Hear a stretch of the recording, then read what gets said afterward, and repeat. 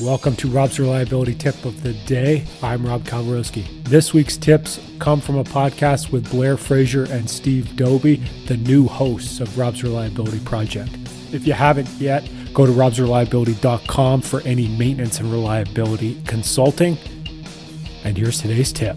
I've always I was an economist for a while, and I've always thought of the maintenance world in this way, where it is all about life cycle, and it's all about the life cycle cost and value of the asset. And so I've always thought that reliability in some people's eyes is too granular, where they should have a bigger view of what are you buying? How are you installing it? When should you replace it?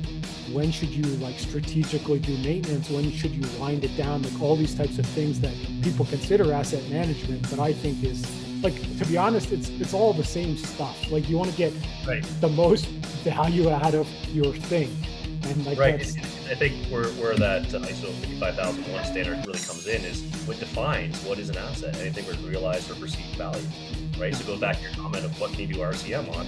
Well, any asset, anything that has realized or perceived value, right? Because here we are in this world where data is taking over. Is data an asset, right? Yes. You have a strategy with data, right? Yeah, and looking at any of your assets, whether it's data, people, trucks, it doesn't matter. Ultimately, there's two things you want to get out of it. It's what's your total cost of ownership, how much does it take to maintain it, cradle to grave, and then how much value did it produce for you? Those are the questions we're trying to answer. And any reliability engineer, we're trying to reduce that total cost of ownership. Generally, we're on the maintenance side. And then, with your upticks in availability and whatnot, you're increasing your output of that asset. So that's really the fundamentals. I find it's pretty simple. You identify your problem, come up with some solutions, start deploying those solutions, and then get it over the line and sustaining it. Those are the phases you go through.